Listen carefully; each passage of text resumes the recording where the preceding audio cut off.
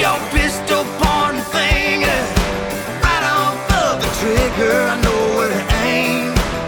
Hell, I'm to blame. And welcome to yet another edition of Bagoon's Barrage, the State of New England podcast. With me, your host as always, Jake Donnelly, a.k.a. The Bagoon. Well, we've got a great show for you. We'll actually wrap things up with a movie review of Logan. That's the new X-Men movie, in case you've been living in a cave in Mars with your fingers in your ears over the last decade and a half. That's how we'll wrap things up. We will talk about the New England Patriots. We will get to the Bruins as well. We always seem to hit the guys that we love most. But to say that I am happy with what has transpired since the last time I left you fine folks, that is a drastic understatement. I am over the moon in terms of happy in what has transpired since I last left you. But it is not the what that is really getting me all sorts of giddy. It is the how.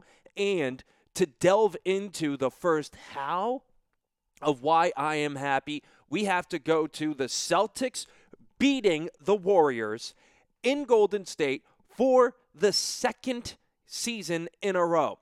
The Warriors now in the last two seasons have lost just 6 games to the people not named the Boston Celtics. 6 losses in toto to the rest of the NBA in Golden State. The Celtics, they're 2-0 at Oracle Arena. Whatever it is about the Celtics, they match up well with the Golden State Warriors. Now, the Celtics, they don't match up well when it comes to the Toronto Raptors. They do not match up well when it comes to the Washington Wizards. But they do match up well with the Cleveland Cavaliers, the top seed in the East, and the Golden State Warriors, the top seed in the West. How they beat the Warriors, though, is why I am so happy. The Celtics had a 2-point deficit at the start of the fourth quarter after playing pretty good 3 quarters, after playing the first 3 quarters in an exceedingly good fashion. They came out in the fourth quarter and ratcheted up absolutely everything.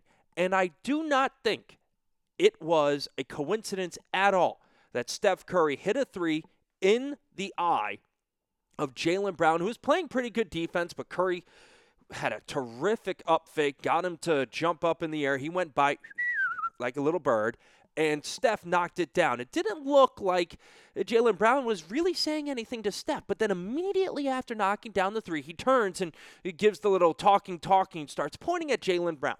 Now, at the time, I saw that, and I was on Twitter, as I always am, during the games, and I just went on one of their staples. I went on a Twitter rant going, you just look like an idiot.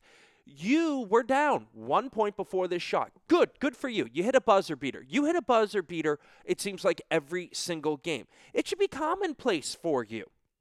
And yet it's not. You have to go out of your way because you are so shook in that point in time that you have to jaw with a rookie who it really did not look like he was jawing at you. So you went out of your way to jaw with Jaylen Brown. Yeah, he's the number 3 pick overall. Number 3 pick in the NBA draft last season.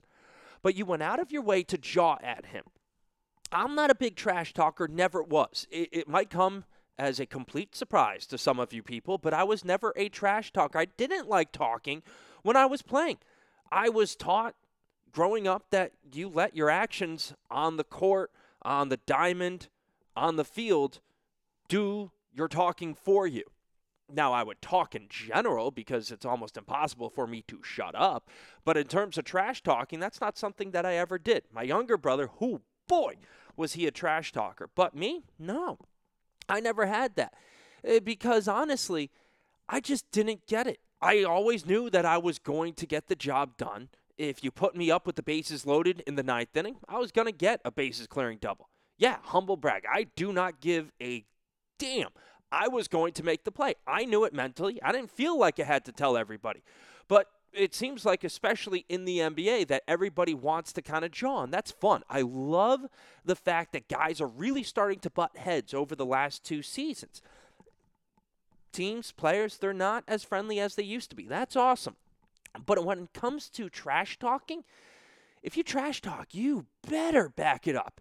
And you would figure that a guy like Steph Curry would, open his yap and go at a rookie and that he'd back it up. But what did he back it up with against the Celtics? He and Klay Thompson scored all of 1 point in the fourth quarter. And Curry didn't score a single point. He knocks down that three to end the third quarter and gets nothing the rest of the way. The Celtics had a 15-0 run in the fourth quarter. Curry had a couple of turnovers. Isaiah Thomas had a couple of steals. This was the Celtics defense that I was telling everybody about at the trade deadline. Oh, no, we need to get a big. Yes, the big I still think would be important. They still might get Larry Sanders, of all people. But if you needed to get a swing guy, if you needed a 3 or a 4 or a 2, and you had to lose Marcus Smart, or you had to lose Avery Bradley, or heaven forbid, Jaylen Brown, you don't do it. And the reason why is exactly what you saw against the Golden State Warriors. This team, when they want to play defense, can blitz you. They can make your life a living hell. And the quotation after the game from Isaiah Thomas when they mentioned and asked him about the Steph Curry talking trash, he said, "No, I don't see him pointing at Marcus Smart. I don't see him pointing at Avery Bradley." And that is the case in point. Yeah, pun intended. If you talk trash, you better be able to back it up. And in this case, Steph Curry, one of the best players in the NBA over the last 3 seasons, he talked trash and he got smacked right in the face. Now, from my personal standpoint, I hate that stuff because I just think you look like a preening idiot. And you look like even more so of a numbskull when you go on and don't score any points over the next 12 minutes and your team gets run out of your own building against a team that you have historically a problem against. This is not a team you play well. You did not play well in this game, but yet you decided to, look at me, everybody. I knocked down the 3, a buzzer beater. I do this all the time, but I still want to tell everybody about it. You know who used to knock down buzzer beaters all the time? Larry Bird. You want to know who is almost universally pointed as the best trash talker of all time in the NBA? That is Larry Bird. But what Larry Bird used to do when it came to the buzzer beaters is that he knew that shot was going in. So if you look at the replays of Bird hitting the buzzer beaters, there's no reaction. He knows those are going to go in. He is so confident. He is so sure that that shot at the buzzer, no matter what the difficulty, he is so sure that it is going in. It's commonplace. He doesn't care. It's just another shot to him. But Steph Curry, if you're really that good, then it should be commonplace to you. You should not go on and on about hitting a 3 at the end of the third quarter. Ooh, the third quarter, good for you. You're up by 2. A full 2-point basket? Good for you. That's just fantastic. Because what happens? Because now you look like just an idiot. You don't score any points the rest of the game. Your team gets run roughshod out of your own building. And who is the guy after the game who can deliver the best quote, the best jab? That's Jaylen Brown, because what did he say about the Steph Curry trash talking? Oh, yeah, I didn't say anything. It's cute. Verbatim, Jaylen Brown called Steph Curry's trash talk cute. That is so wonderfully understated and so insulting. Like, that's good trash talk. What Larry Bird used to do. I think it was Brad Daugherty. He said he was trying to guard Larry Bird at the three-point line. And Bird went, boom, up fake. Does this sound familiar? Up fake. And Daugherty goes by. And as Daugherty goes by him, Larry Bird goes, "Fly, Bird," and then knocks it down in his face.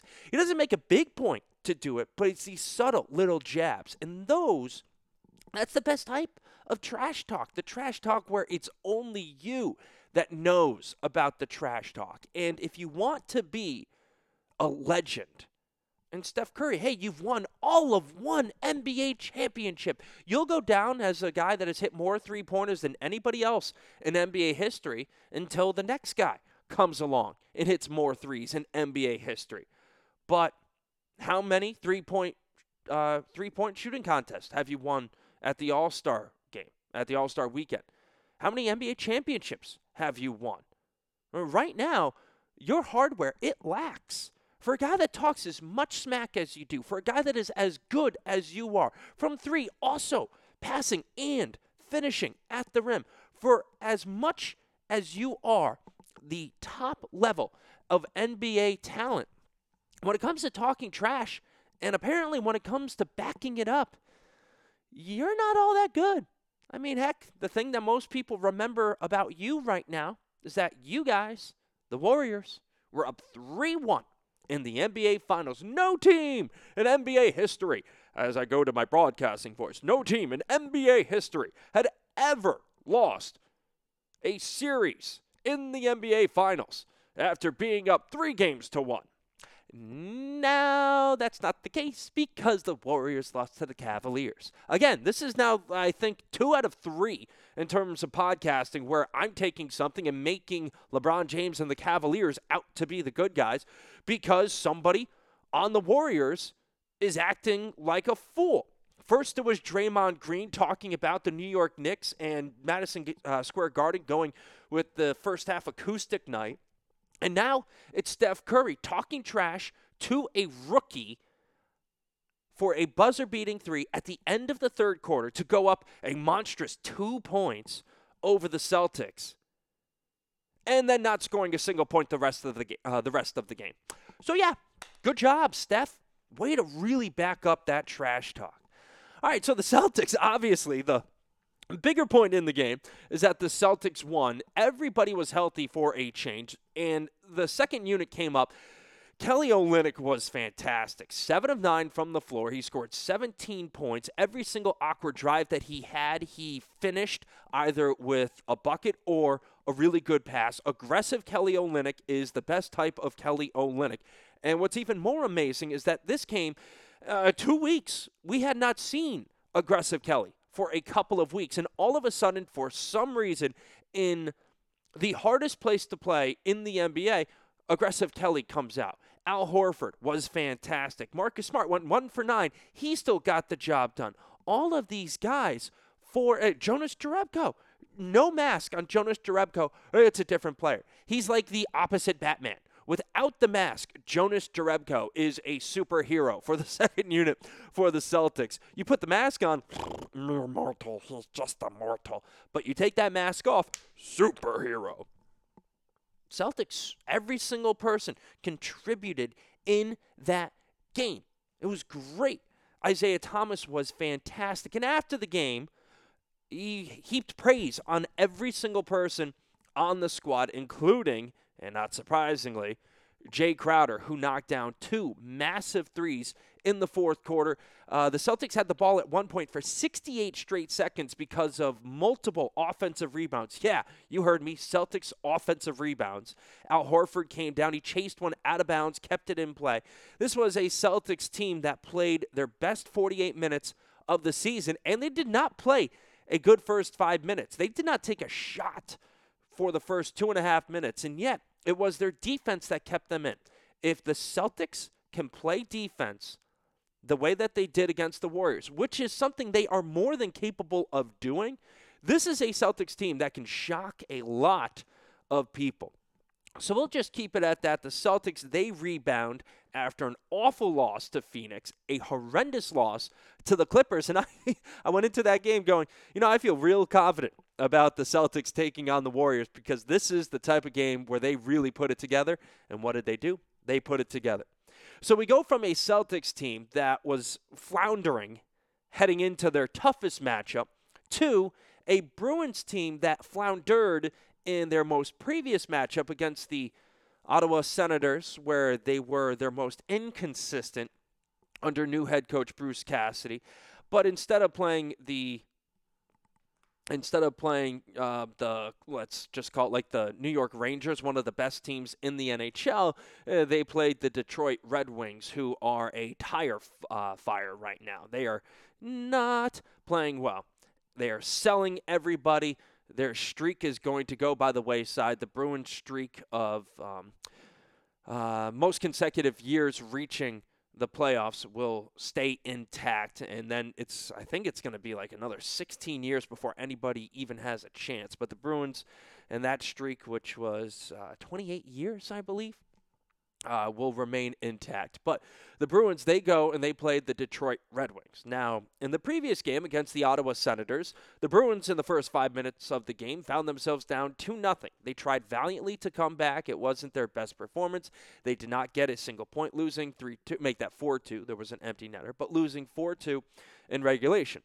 So they go and they play the Red Wings, and the Red Wings, that was the cure, as the Bruins went up 3-0 in the first 7 minutes of play. And David Krejci, the second-line center, the man who has been known for the last almost decade with the Bruins as the best passing center, the best playmaker on the Bruins.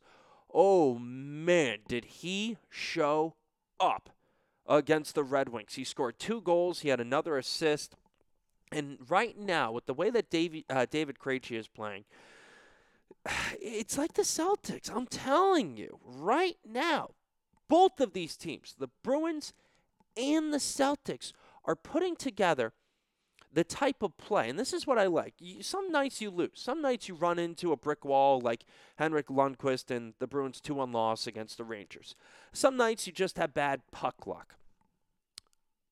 The way that the Bruins are playing, that's scary. You've got Tuukka Rask, who, when he is on, can be the best goalie in the world. Right now, he is on, and you are getting phenomenal play from Anton Khudobin. The Bruins' backup goalie has now won 3 games in a row. The starter, Tuukka Rask, he's gone back and forth, but he's still played well. The defense is doing their thing. Chara is all of a sudden helping out offensively ever since Bruce Cassidy took over. This defense is playing so well, not just offensively, which is a huge surprise, but they, while getting it done on the offensive end, have also kept it together defensively. This is a team that right now is playing in all 3 zones. Defense, neutral, offensive zone. Tuukka Rask, Anton Khudobin, they're getting it done between the pipes. Brad Marchand, he had 2 more goals. You can't stop Brad Marchand right now. He has more goals than anybody else in the last 26 games in the NHL season. He's unstoppable. Brad Marchand, the little rat. I'm not calling him the little ball of hate. The little ball of hate is Pat Verbeek.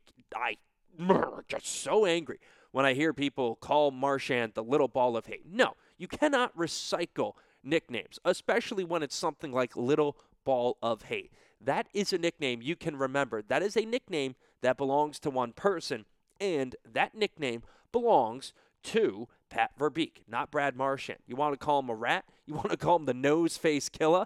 Yeah, all about it. Those are good nicknames. Don't recycle little ball of hate. But the other thing with Marchand, as I was just mentioning, he's playing so well. And it's not just him. It's Patrice Bergeron. It's David Pastrnak. It is everybody. It is David Krejci. It is Peter Solaric. It is David Backes. It is Drew Stafford. Zdeno Chara, Brandon Carlo, Colin Miller, Kevin Miller. Even Adam McQuaid is getting the job done, folks. Okay? This is a fun team to watch, and that is also something that I think many Bruins fans have been waiting for, well, almost a decade. Well, no, not a decade. Since 2013.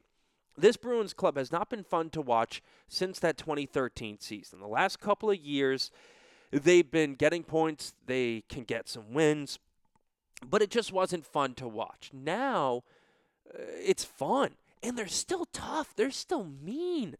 They're still laying the wood, but they're also scoring. This is a well-rounded hockey team, and this is a well-coached hockey team. And they've got that great combination of veteran presence and young guys. Ryan Spooner, Frank Vatrano, although Spooner is out with a concussion. And it's not his fault. He took an elbow to the head. I'd like to see you take an elbow to the head and keep on skating. But this is a fun team. So the Bruins, they're doing great. The Celtics, they stopped their mini slide, and hopefully they'll do great later tonight as they play at, I think it's a 9 o'clock start, if I remember correctly. Yeah, it's 9 o'clock against the Denver Nuggets. So that's a weird start time, but that'll be fun to watch. But the Celtics playing great. Bruins, they're playing great. And, of course, it's the NFL free agency period now. It finally started. We had Jack Abbott on the other day, and Jack, he's been pretty good. He said Hightower, he comes back. Hightower is on the fence right now, which means it's a pretty good indication that he'll come on back, as nobody has given him that Godfather offer that he's been unable to refuse. And when it comes down to like $1 million to $2 million a year, a lot of NFL players, they tend to side with the Patriots because it's more fun to win. It really is. And you kind of make that up with the postseason share. So we'll see what Hightower decides to do. But Jack said Alan Branch is in. He also said, watch out for funny business with Malcolm Butler. And that's exactly what we're getting. His agent is going just every which way and making no sense, whereas Butler had an interview with Josina Anderson, and he just said, look, I'm not the general manager. I can't tell you what's going on. He has to sign the restricted free agent tender. When he does, if the Patriots want to, they can trade him. Now, the reason, and I hope they don't, by the way, and the reason that they can trade him is because the Patriots got Stephon Gilmore. You have the best free agent quarterback coming to the Patriots. That's awesome. So now, if you do bring back Butler, and no one has given him a Godfather offer that the Patriots have to decide to match, that's how restricted free agency works. In other words, it's not up to the player, it's up to the team. Another team says, hey, we're going to give you $15 million a year. The Patriots can say, okay, we're not going to pay Malcolm Butler $15 million a year, but because we put a first-round tender on him, if you do sign him, that is Malcolm Butler, to that $15 million a year contract, then we get your first-round pick. So that's a tough sell for most teams. And Malcolm Butler being an RFA, a restricted free agent, the Patriots can bring him back, put him right across from Stephon Gilmore, and then it's been only 3 years since we had Darrelle Revis and Brandon Browner as the corners. Yeah, everything is good. Patriots have also signed Deron Harmon. That's fantastic. This defense is scary. So you have Branch, McClellan, Van Noy. They just got Coney Ely from the Panthers because the Panthers picked up Julius Peppers. That is really cool. I think that's awesome. Peppers is the all-time sack leader for the Carolina Panthers, but the Patriots, they get Coney Ely, as Jerry Thornton of Boston Sports, Barstool Sports, I should say, pointed out. Ely played more snaps in last year's Super Bowl, 23, than Chris Long did in this year's Super Bowl, 15. So with the Patriots losing more, looks like Jabal Sheard will go to the Colts. So with the Patriots losing Jabal Sheard and Chris Long, also Barkevius Mingo, but special teams, the Patriots will pick up somebody in special teams, and it will all be good. The Patriots get Coney Ely, who is going to be like a sub-rusher, and we'll see what they do with defensive end. Connor Barwin is actually available as the Eagles released him. I don't know what it would take to get Barwin to New England, but for a guy that hasn't seen the playoffs in quite some time, and a guy that is thought of as a wonderful player, but also an even better human being in the society. Like you go to Delaware, where I was this past season, people love Barwin. Delaware is essentially a suburb of Philadelphia. They love Connor Barwin. So I hope the Patriots somehow pick up Connor Barwin. But then again, you never know what the Patriots are going to do in the draft. But the Patriots, they get Branch. It looks like they might get Hightower. If they don't get Butler, then it's going to be because they traded for Brandon Cooks, which is fine. I'll take Brandon Cooks, a wide receiver that has had Drew Brees throwing him the ball the last couple of years, and Cooks has all he's done is gotten better every single year. So everything's good there. The Patriots are making splashes in free agency, which is something you almost never see. And it is, I mean, folks, it is fun. Me, I'm a fan. I am a fan of what the Patriots are doing in free agency. And to be honest, even if they did nothing, really nothing, except for brought back Alan Branch, I would have been happy. All of a sudden, you get Stephon Gilmore. Oh, I got to fan myself a little bit. Hey, Hightower has yet to lock on with another team. Oh, the clothes are coming off, and might have to get some baby oil up in here. This is some good stuff. We are getting excited with Patriots free agency. Usually the worst time of the year as a Patriots fan, but this season, for some reason, this iteration of GM Bill Belichick, he has opened up the pocketbook, and it's because they had a ton of cap space.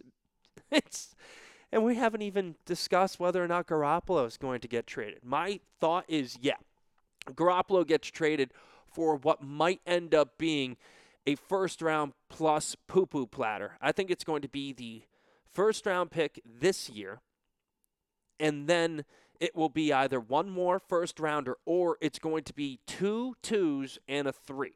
I think the Patriots are going to get at least 3 draft picks out of the trade with Jimmy Garoppolo. I think you're still looking at the Cleveland Browns with this year's number 12. I really do. I think that makes the most sense for the Browns to go Myles Jarrett, first pick, trade for Garoppolo, give up their 12 to the Patriots this season, add on a second next year and the third that they get for trading and acquiring Brock Osweiler, who they will then cut, although they did just cut, I saw, Robert Griffin III, who is just not a good quarterback. So it's a good cut. It looks like the Browns might be up to something, and they've got a very good defense. So I say, okay, here, before we get into our review of Logan, my biggest thing, prediction. Cleveland Browns next season with Jimmy Garoppolo as their quarterback go 9-7. I don't know if they make the playoffs, but they go 9-7. At least they play 500. At least 8-8. But my prediction is the Browns have Jimmy Garoppolo as their quarterback, and they go 9-7. All right. So that's my prediction. Everything is good in Patriots land. Everything is real good in Celtics land, and everything is great in Bruins land. So with all of those out of the way, now it's time for our movie review. Okay, so I saw Logan today. I'm a nerd, if you haven't figured this out by now. Nerd, geek, whatever, I will just say yes. You call me that? Yeah, I am absolutely one. So Logan comes out, and the way that you guys know that I like to rate movies, is it worth seeing? Is it not worth seeing? It is worth seeing at full price. So if you have to pay like $10.75 to go see it, or if you have one of those newfangled movie theaters where like they're going old school and turning it into like a fantastic experience where it's like $15 to get a ticket with the reclining chairs and beer alcohol service, it's worth that. So it's a good movie. It is worth seeing. But the problem is the storyline is taken from the Old Man Logan storyline. And spoilers, so we're going to wait like 3 seconds, okay? Spoilers abound over the next 3 minutes as I break down this movie, okay? You get 3 seconds. 3, 2, 1. All right? If you're not going, you're an idiot. But you also should have stayed. Yeah, I probably should have thought that. Don't want viewers to go away. But anyways, the Old Man Logan storyline. In the comics, this dude named Mysterio puts an illusion in his head. That is Logan, Wolverine. And he thinks that he is fighting off this vicious attack and goes all rage on everybody. But instead of these guys attacking Logan, who is, I buried the lead there. That's lead L-E-D-E, by the way, not E-A-D, for those of you that never took journalism classes. But I buried the lead. The attack is on the X-Mansion in Westchester, New York. So Mysterio puts this illusion into the head of Logan, who goes all rage on everybody, kills what he thinks is every single one of the attackers. The problem is that it's not the attackers. He goes and he kills all of the mutants at the X-Mansion, okay? And then all these other horrible things end up happening, and like there's no more mutants and whatnot. And it's a mutant dystopia in the future. Well, this movie takes place in 2029, And the storyline is pretty good. I like it. Professor X has some type of dementia, Alzheimer's, and you find out about 2/3 of the way through the movie that it is, instead of Logan killing off all the mutants, it is Professor Xavier that has done it. And Logan has actually done his best to keep him sedated because it may have been a seizure that did it. You never quite find out. But the problem is they kill Professor Xavier. It's that's just sad. X-24, which is a cloned version of Logan, ends up killing Professor Xavier. And you're not as sad. They don't do a good job building up Professor Xavier. You get a little bit sad. The story's cool. It's worth it. The action scenes are awesome. It should absolutely be rated R. Some of the swears are just stupid. I almost swore right there trying to explain it, but some of the swears don't make any sense whatsoever when they use them. It's like a teenager found out how to swear and so just drops F-bombs every other word. Just, I'm cool, F-bomb, F-bomb. No, you can do better with the dialogue than that. But they kill off Professor X. All right, you're sad. Laura, who was X-23, a female version, clone version of Logan. She's awesome. The actress that plays her is wonderful. And there's a good camaraderie between Logan and Laura. But then they kill off Logan.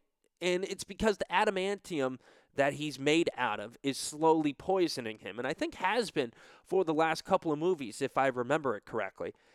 But so the adamantium is killing him. But at the same time, there is this new serum that fixes everything. They kill him off, and it just doesn't hit as well as you think. You're sad because Laura is sad. You're not sad because Logan dies, and you're not happy either. They try to make it like a good, clean death because he saves all the little mutants that are trying to make their way up to Canada. I'm sure there's like some Trump thing there that I'm overlooking, or I'm not overlooking. I don't care enough. I really don't. But the payoff for the deaths of Professor X and Logan, they're not good enough.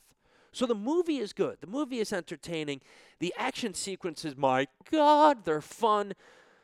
But it falls flat. So, it's a really good movie for about 85% of it. And the storyline, I like it. I like the storyline. I like everything about the X-23s and the clones. I get that. I like it.